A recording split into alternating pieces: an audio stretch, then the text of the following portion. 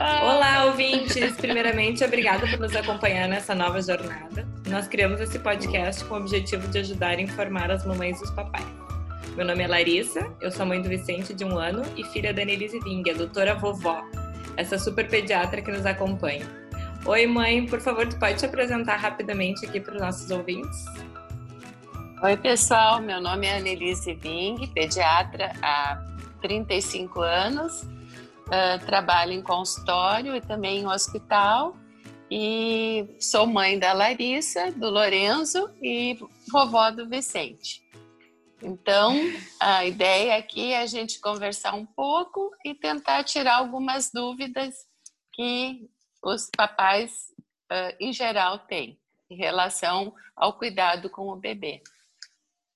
Nesse primeiro episódio, como a minha mãe disse, nós vamos falar um pouco sobre a chegada do bebê, os primeiros dias em casa e os cuidados que a gente deve ter, né? E é basicamente um guia básico de primeiros auxílios para os pais, né? Um guia básico de ajuda, assim, e eu espero que vocês gostem. Daí nos próximos episódios a gente pode ver o que o pessoal quer e o que busca, mais ou menos, a ideia das dúvidas que tem, né? Em questão de maternidade e paternidade, pra gente cobrir aqui, né, mãe? O que tu acha? Acho ótimo, acho muito bom. Porque, em geral, os pais têm dúvidas e é normal. E eu, como pediatra, e a Larissa, como mãe, a ideia nossa é ajudar as pessoas, os papais, nesses momentos e procurar tornar cada vez melhor o atendimento do recém-nascido também. Porque às vezes são dúvidas bobas, né? E a gente, com a história do coronavírus agora, o pessoal às vezes não tem tanto acesso não pode, assim, alguns médicos não estão atendendo a tempo completo, então não tem esse acesso tão que normalmente Facilitado. É facilitado, exatamente, a pediatra ou pediatra. Então, aqui também é legal porque a gente vai discutir essas coisinhas, né? E também para preparar as mães para o que tem por vir. Então, vamos começando esse primeiro episódio. Mãe, acho que assim, a gente podia falar desde a parte da maternidade, né? Primeiro, eu tenho uma dúvida que às vezes eu nem sabia, né, quando o Vicente nasceu. Mas eu gostaria de saber se tu podia explicar assim, um pouquinho os testes que tem que fazer no bebê quando ele nasce, que normalmente são feitos no hospital, e para que fazem cada teste. Ok. Bom, quando o neném nasce, né, ele é avaliado pelo pediatra, muitas vezes já na sala de parto, né, e o pediatra tem que ficar atento a alguma alteração, alguma questão que o bebê esteja apresentando que não esteja normal.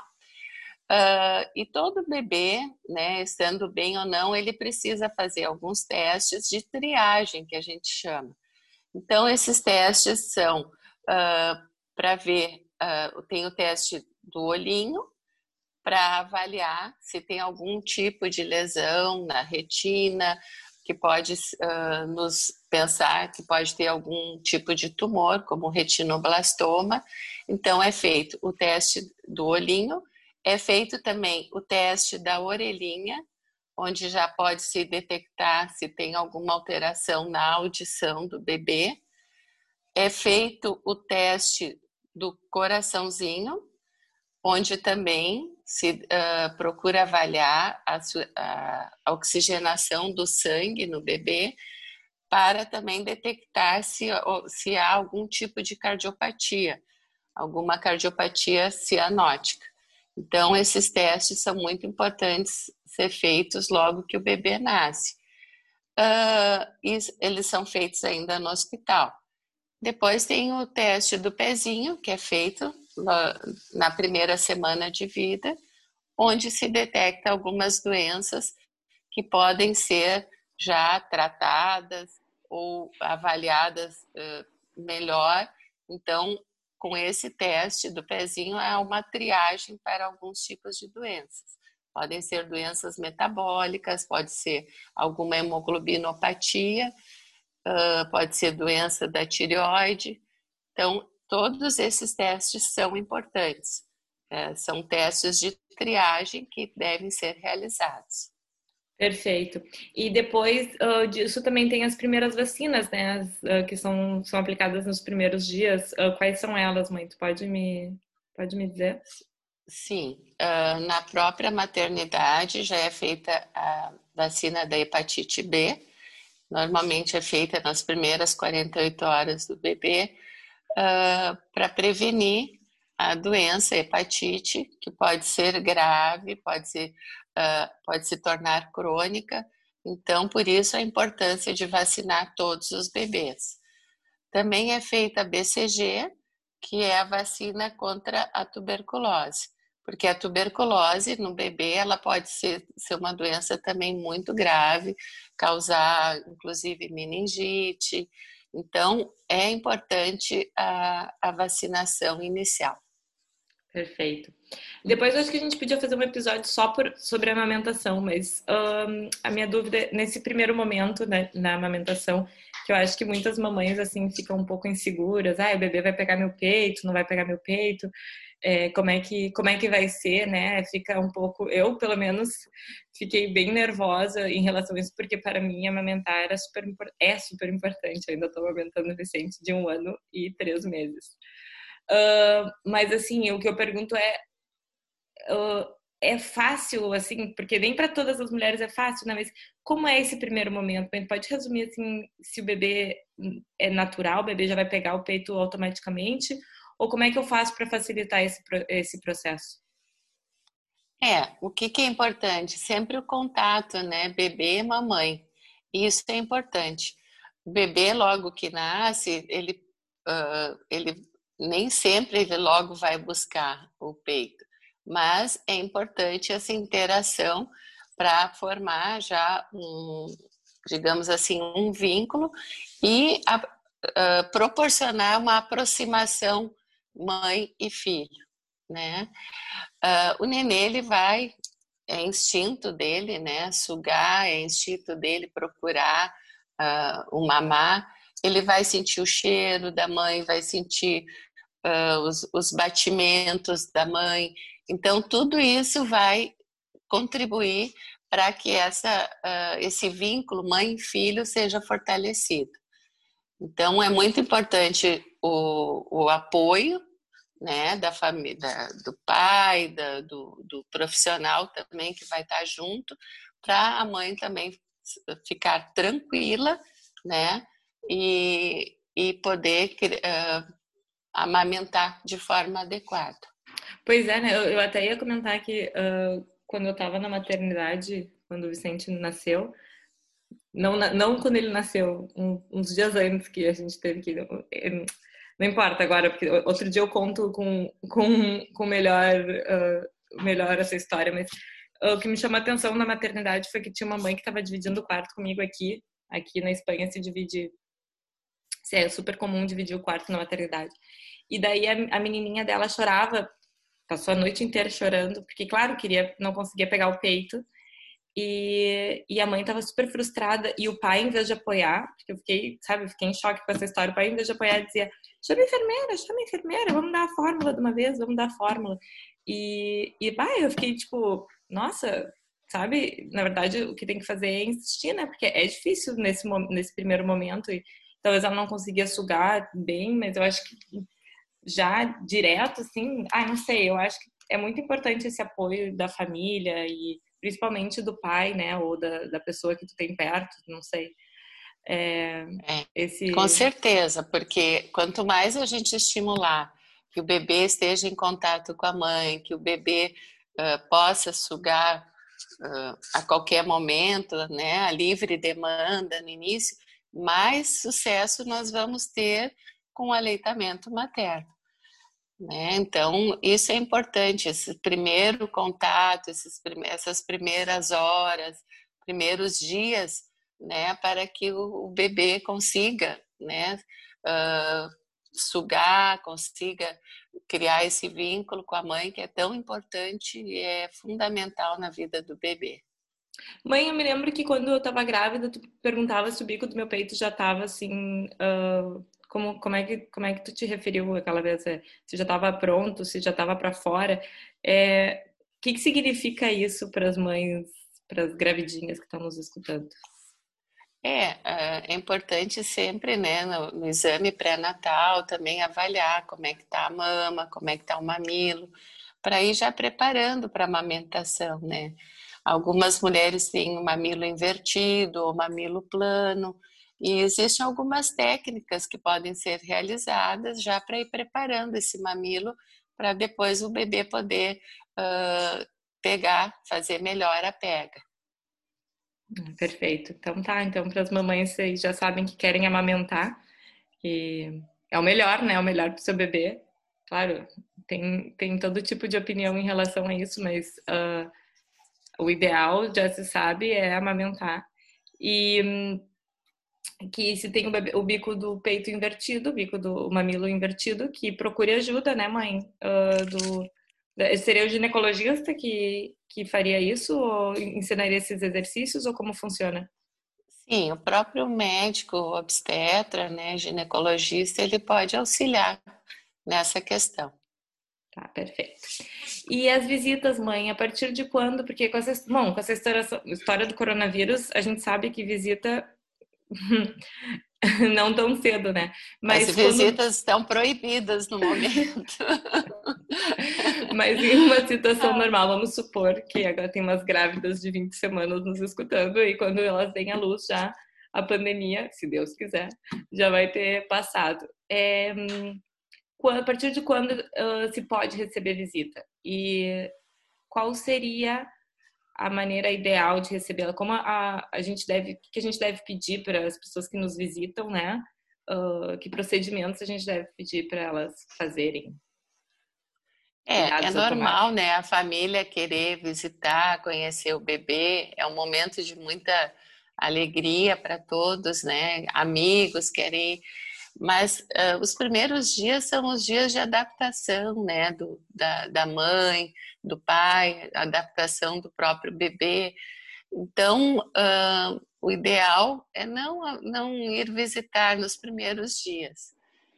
As visitas, quando forem, devem ser visitas curtas, né, com todo cuidado, sempre higienizar as mãos antes de chegar perto do bebê. O ideal é não beijar, não ficar com o bebê muito tempo no colo e nem beijar, porque a gente sabe que o bebê tem imunidade mais baixa. Então, a gente tem que evitar esse tipo de contato físico muito próximo, né? O Isso ideal é aqui, não. como tem gente com essa mania, né, de beijar a mãozinha do bebê, me deixa louca. Sim. E a criança leva a mão, às vezes, no rosto, na Na boca, né? boca, Então, isso é claro. bom, é melhor evitar. Claro, claro. Tem que dizer delicadamente. Às vezes é difícil, né? A gente fica em choque quando uma coisa dessa acontece, ainda mais quando a gente é mãe de primeira viagem, não sabe como reagir. Mas eu acho que eu desenvolvi uma maneira de dizer assim, eu dizia, no final das contas, já dizia, ai, por favor, não beija a mãozinha dele que ele leva a mãozinha na boca e tal. As pessoas ficavam sem jeito na hora, mas eu acho que depois elas paravam para pensar e entendiam, sabe? Porque, claro, né? Sim. Mas é difícil de dizer, mas a gente tem que dizer para a saúde do nosso bebê, né? É verdade. Então, o importante é ter esses cuidados, né? Claro que ele vai receber visita, isso faz parte, mas pedindo para as pessoas sempre lavarem as mãos antes e cuidar. E tudo é questão de bom senso, né? A visita não deve se prolongar, porque é um momento que a mãe também tem que estar cuidando do bebê, tem que descansar quando pode. Então, Eu me lembro quando eu fiz o tudo curso. isso. Desculpa, mãe. Quando eu fiz o curso preparatório, me lembro que a enfermeira que nos deu o curso, ela dizia: eu tinha uma amiga que fazia assim. Quando ela não queria mais uma visita, ela se trancava no quarto e dizia que ia dar mamar. Então, se a visita se ficava muito tempo, se prolongava muito, ela dizia: com licença que eu vou dar de mamar, e não voltava, e das pessoas se tocavam e iam embora. Ah, existem algumas táticas assim que às vezes funcionam. Ah, Mas, enfim, ah, são maneiras né, das pessoas se tocarem sem ser grosseiro, pedir para ir embora, né? sim. É. É tipo assim, né? Vamos dormir que as visitas estão com sono, né? Tipo isso. Exatamente, exatamente. Começa a bocejar. É. Ah, Mãe, e em relação à higiene do bebê, quando é que pode dar o primeiro banho? Tem que esperar o cordão umbilical cair? isso é contraditório. Tem gente que já dá banho de imersão já no primeiro dia. Eu sempre oriento os meus pacientes para ter cuidado, né? Pode dar tipo um banho de gato, fazer uma higiene, mas cuidando para não molhar o cordão umbilical, porque Só um ali o pouquinho, só um coto pouquinho, só um pouquinho. O que que é um banho de gato? Porque não vai esse pessoal sair lambendo as cria por aí, né? O que que é? não é fazer higiene com água, sabão, com uma toalhinha, né? No corpo Tá, todo, só evitando de molhar o coto umbilical, tá? entendi. Tá. Então, isso é importante, a higiene do bebê é importante, mas a gente tem que cuidar porque o coto ele não pode ficar úmido, ele precisa, porque a umidade pode predispor a ter uma infecção local, então sempre mantê-lo seco e usar álcool 70 também para ajudar na higiene e para evitar uma onfalite, digamos que seria uma infecção ali no coto umbilical. E fora não molhar e cuidar na hora do banho, tem algum outro cuidado que a gente deve ter com o cordão umbilical? Não, são esses cuidados, manter sempre limpo, né? Ver se não tem nenhuma secreção, usar o álcool sempre para higiene. São esses cuidados. Evitar, assim, cuidar para a fralda, não pegar ele para evitar de molhar com Hum. a urina, com as fezes do bebê. Como Então, assim? Tipo, botar a fralda por baixo, né? Por baixo do cordão umbilical. Isso, o bebê por baixo. isso Entendi, mesmo. É. entendi. Tá. Agora falando em fralda, aproveitando, quantas vezes por dia, mais ou menos, a gente tem que trocar a fralda de um bebê recém-nascido? Olha, vai ser trocada conforme ela vai sendo, vai sendo, ficando úmida, né, ou com fezes, então tem que ser trocada.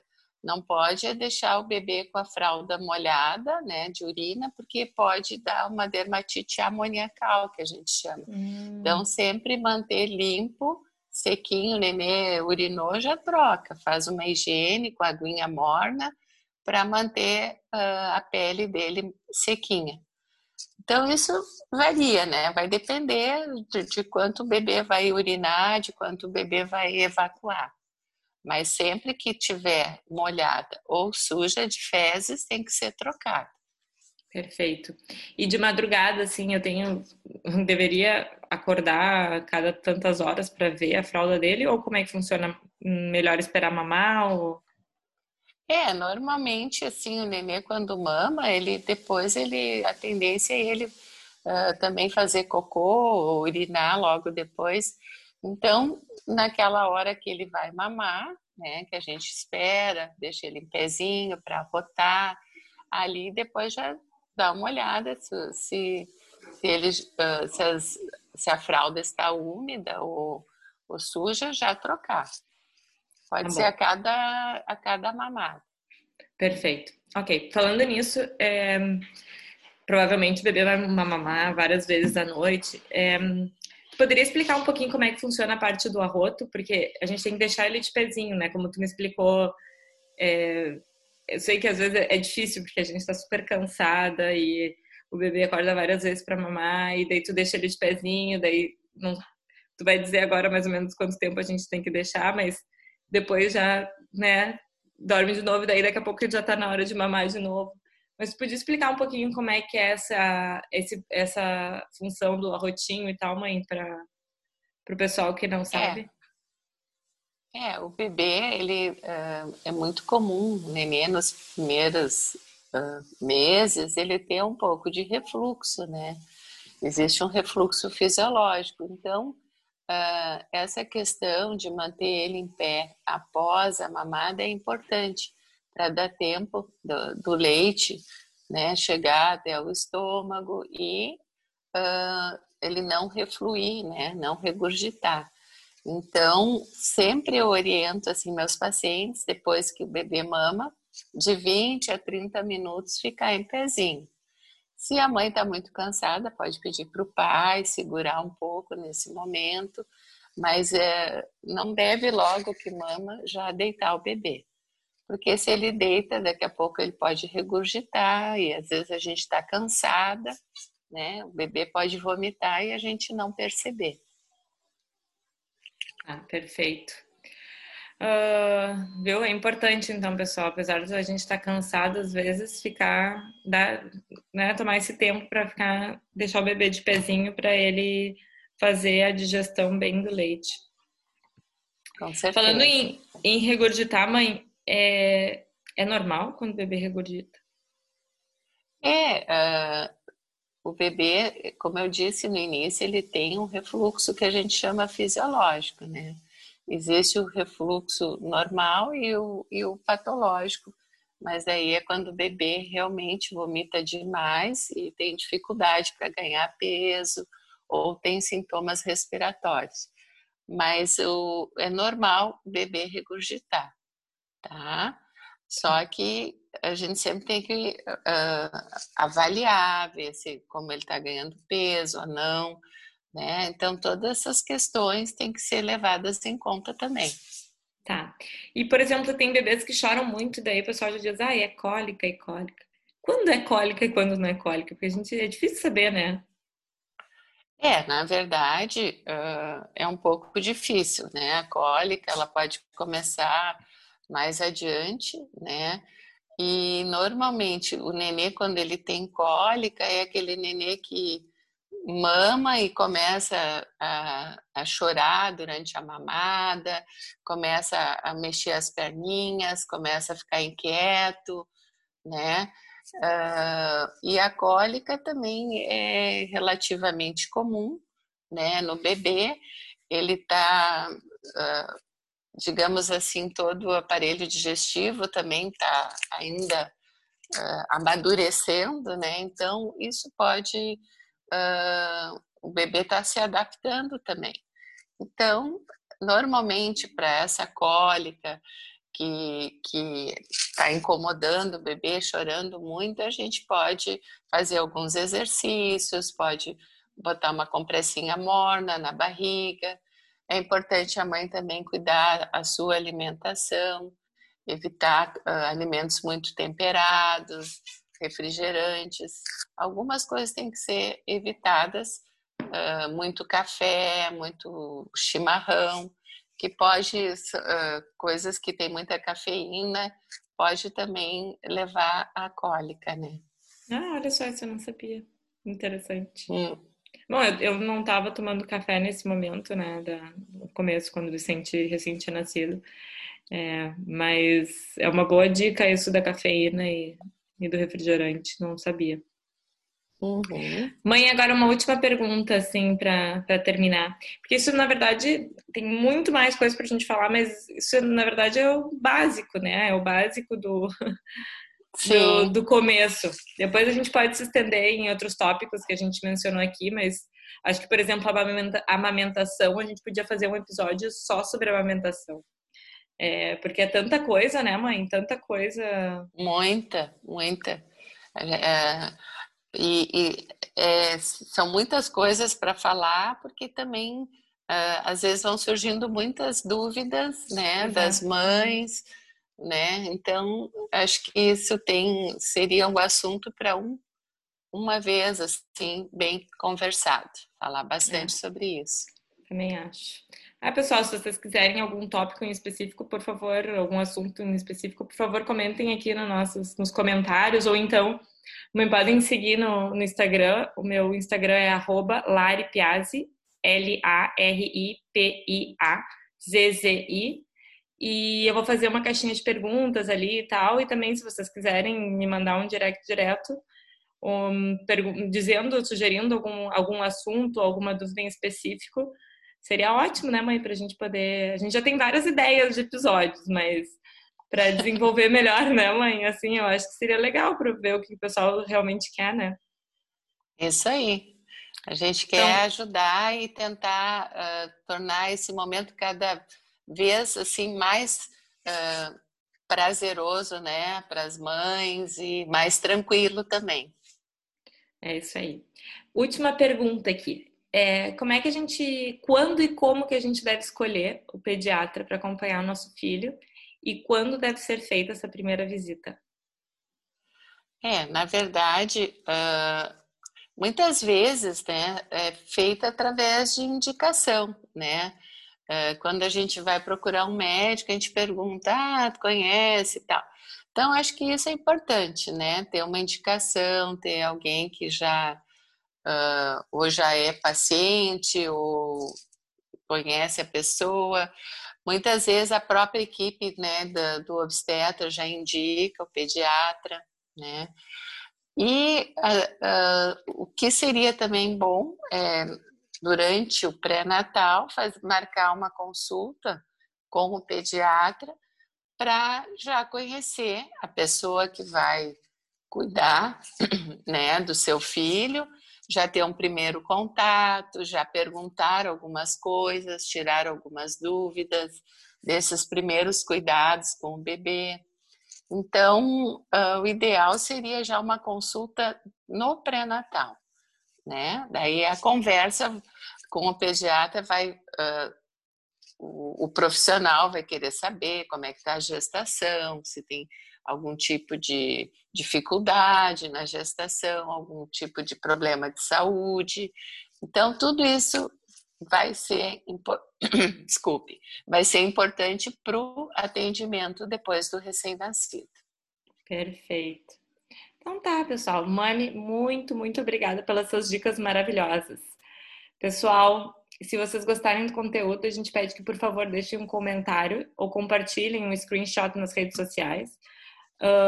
E se quiserem me marcar, como eu comentei, a minha conta do Instagram é @laripiazzi. Nós ainda não temos uma conta de redes sociais para Doutora Vovó, mas a intenção é criar em breve, né, mãe? E ali a gente pode manter todo mundo informado dos futuros tópicos. Mas por enquanto a gente vai usar a minha conta, que eu acho que funciona legal, assim.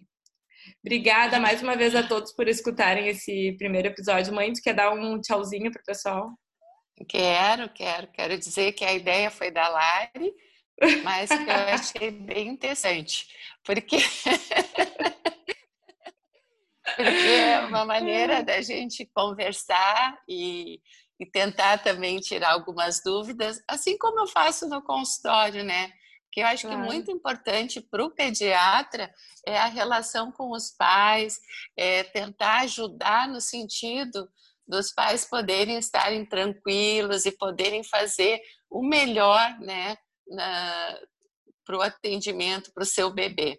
Então, isso que deixa o pediatra mais satisfeito, mais realizado, é saber que está ajudando, né, aquela família a cuidar, a fazer o melhor para o bebê se tornar depois um adulto saudável. Então, é isso aí. Muito obrigada, Lari, pela ideia. E vamos falando. Bom, todos os dias a gente se fala, né, mãe? Sim!